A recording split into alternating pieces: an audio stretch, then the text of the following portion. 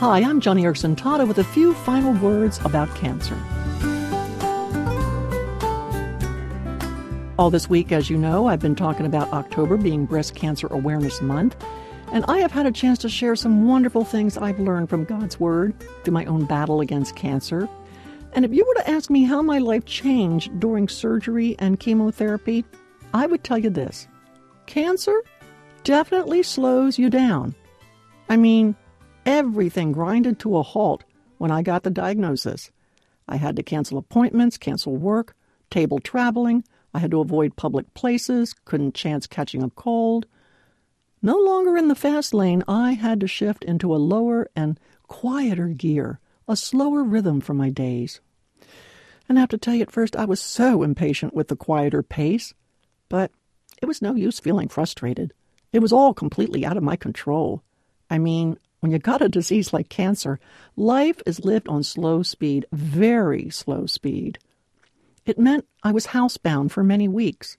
One particular day, when I had cabin fever, a friend showed me Galatians chapter 5, verse 25, where it says, quote, "Keep in step with the Spirit."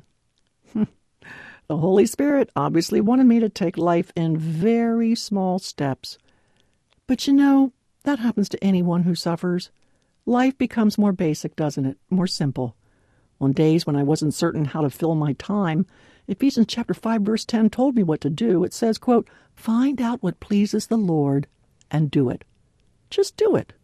So, while I stayed home recuperating from chemotherapy, I would pray in the morning, "Lord, what will please you today?"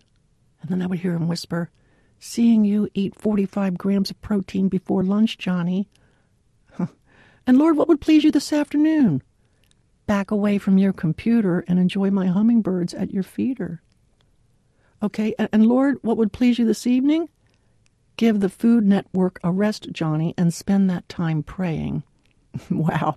And I'm serious. This is how I kept in step with the Spirit, just like Galatians chapter 5 told me to do. Keeping pace with God's Spirit really brought Ken and me closer together. Many days we'd just sit in the backyard and enjoy the breeze or watch the birds. A slower pace brought me and my 3 sisters closer too. At different times, my sisters flew out to California to help Ken with my routines. And my sisters and I would spend evenings snuggled in bed together watching BBC videos or sharing the same pillow and reminiscing about childhood days back on the farm in Maryland. Psalm 46, verse 10 commands us to, quote, "Be still and know that I am God." Cancer may be his way of forcing you, friend, to be quiet, to quiet your heart, unburden your mind, and surrender your restless will to him. He wants to not only be exalted among the nations, he's heaven bent on exalting himself in your life. Isaiah 30 puts it this way. It says, quote, "This is what the sovereign Lord, the Holy One of Israel says, in repentance and rest is your salvation. In quietness and trust is your strength." You got it right there. God commands it. And that means that keeping in step with his Spirit is good for your soul, as well as good for your battle against disease. Friend, all this week I've been offering my new booklet I wrote called Breast Cancer, Life After Shock. And if you are struggling with this disease or have survived it, this booklet is for you. Or maybe you know someone who's going through cancer and you want to give them something that would inspire them and encourage them.